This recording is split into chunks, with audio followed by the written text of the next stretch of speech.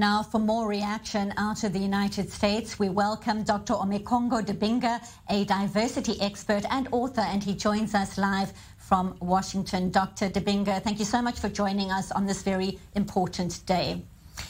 And we heard there in that report some of the celebrations in the streets of the US. You can imagine the range of emotions following the verdict, but many pointing out that George Floyd is one of many murder cases in the United States.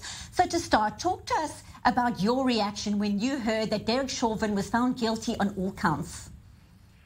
Well, first of all, I was excited, excuse me, I was excited definitely to hear about the verdict, but as it was said by George Floyd's brother, there's more work to be done. About 24 hours from now, we're going to be burying Dante Wright, the 20-year-old who was also shot in Minnesota as well on a police stop. And we also have the George Floyd bill for police reform that we're waiting for the Senate to pass. And so this was more so about accountability towards one officer. It's a breath of fresh air on one level. We can breathe for a short amount of time, but there's a lot more work to do because there are so many cases that don't go addressed or these officers just get acquitted.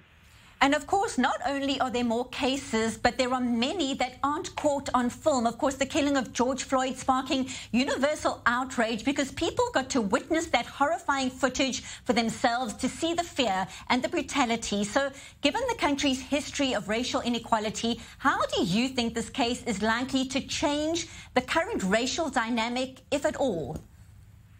Well, first of all, we also have to give credit to 17-year-old Darnella Frazier, who filmed the video, because the police report, which many people are seeing now, said that this man died of a medical incident.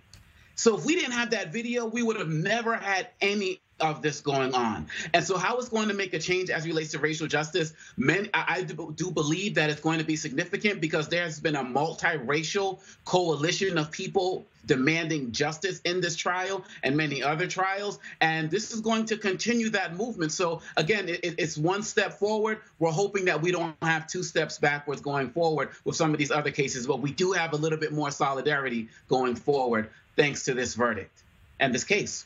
And as you say, the case is obviously raising awareness about racial injustice, police brutality, and just a short while ago, the U.S. Justice Department announcing a probe into Minneapolis police practices after this verdict. There are renewed calls, of course, for police reform in the U.S. What steps do you think are likely to be taken now?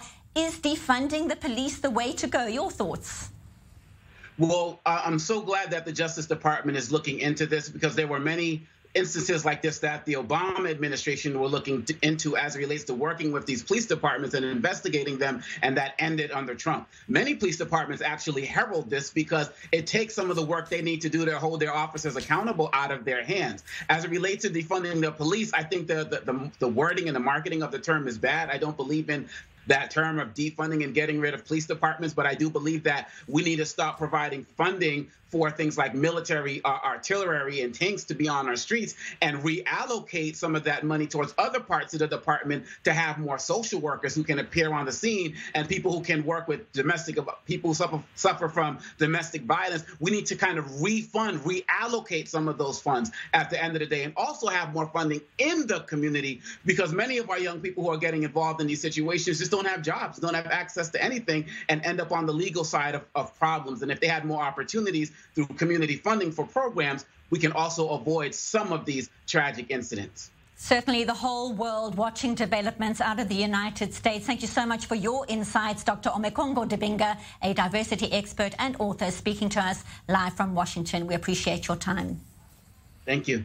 This podcast is a part of the C-Suite Radio Network. For more top business podcasts, visit c-suiteradio.com.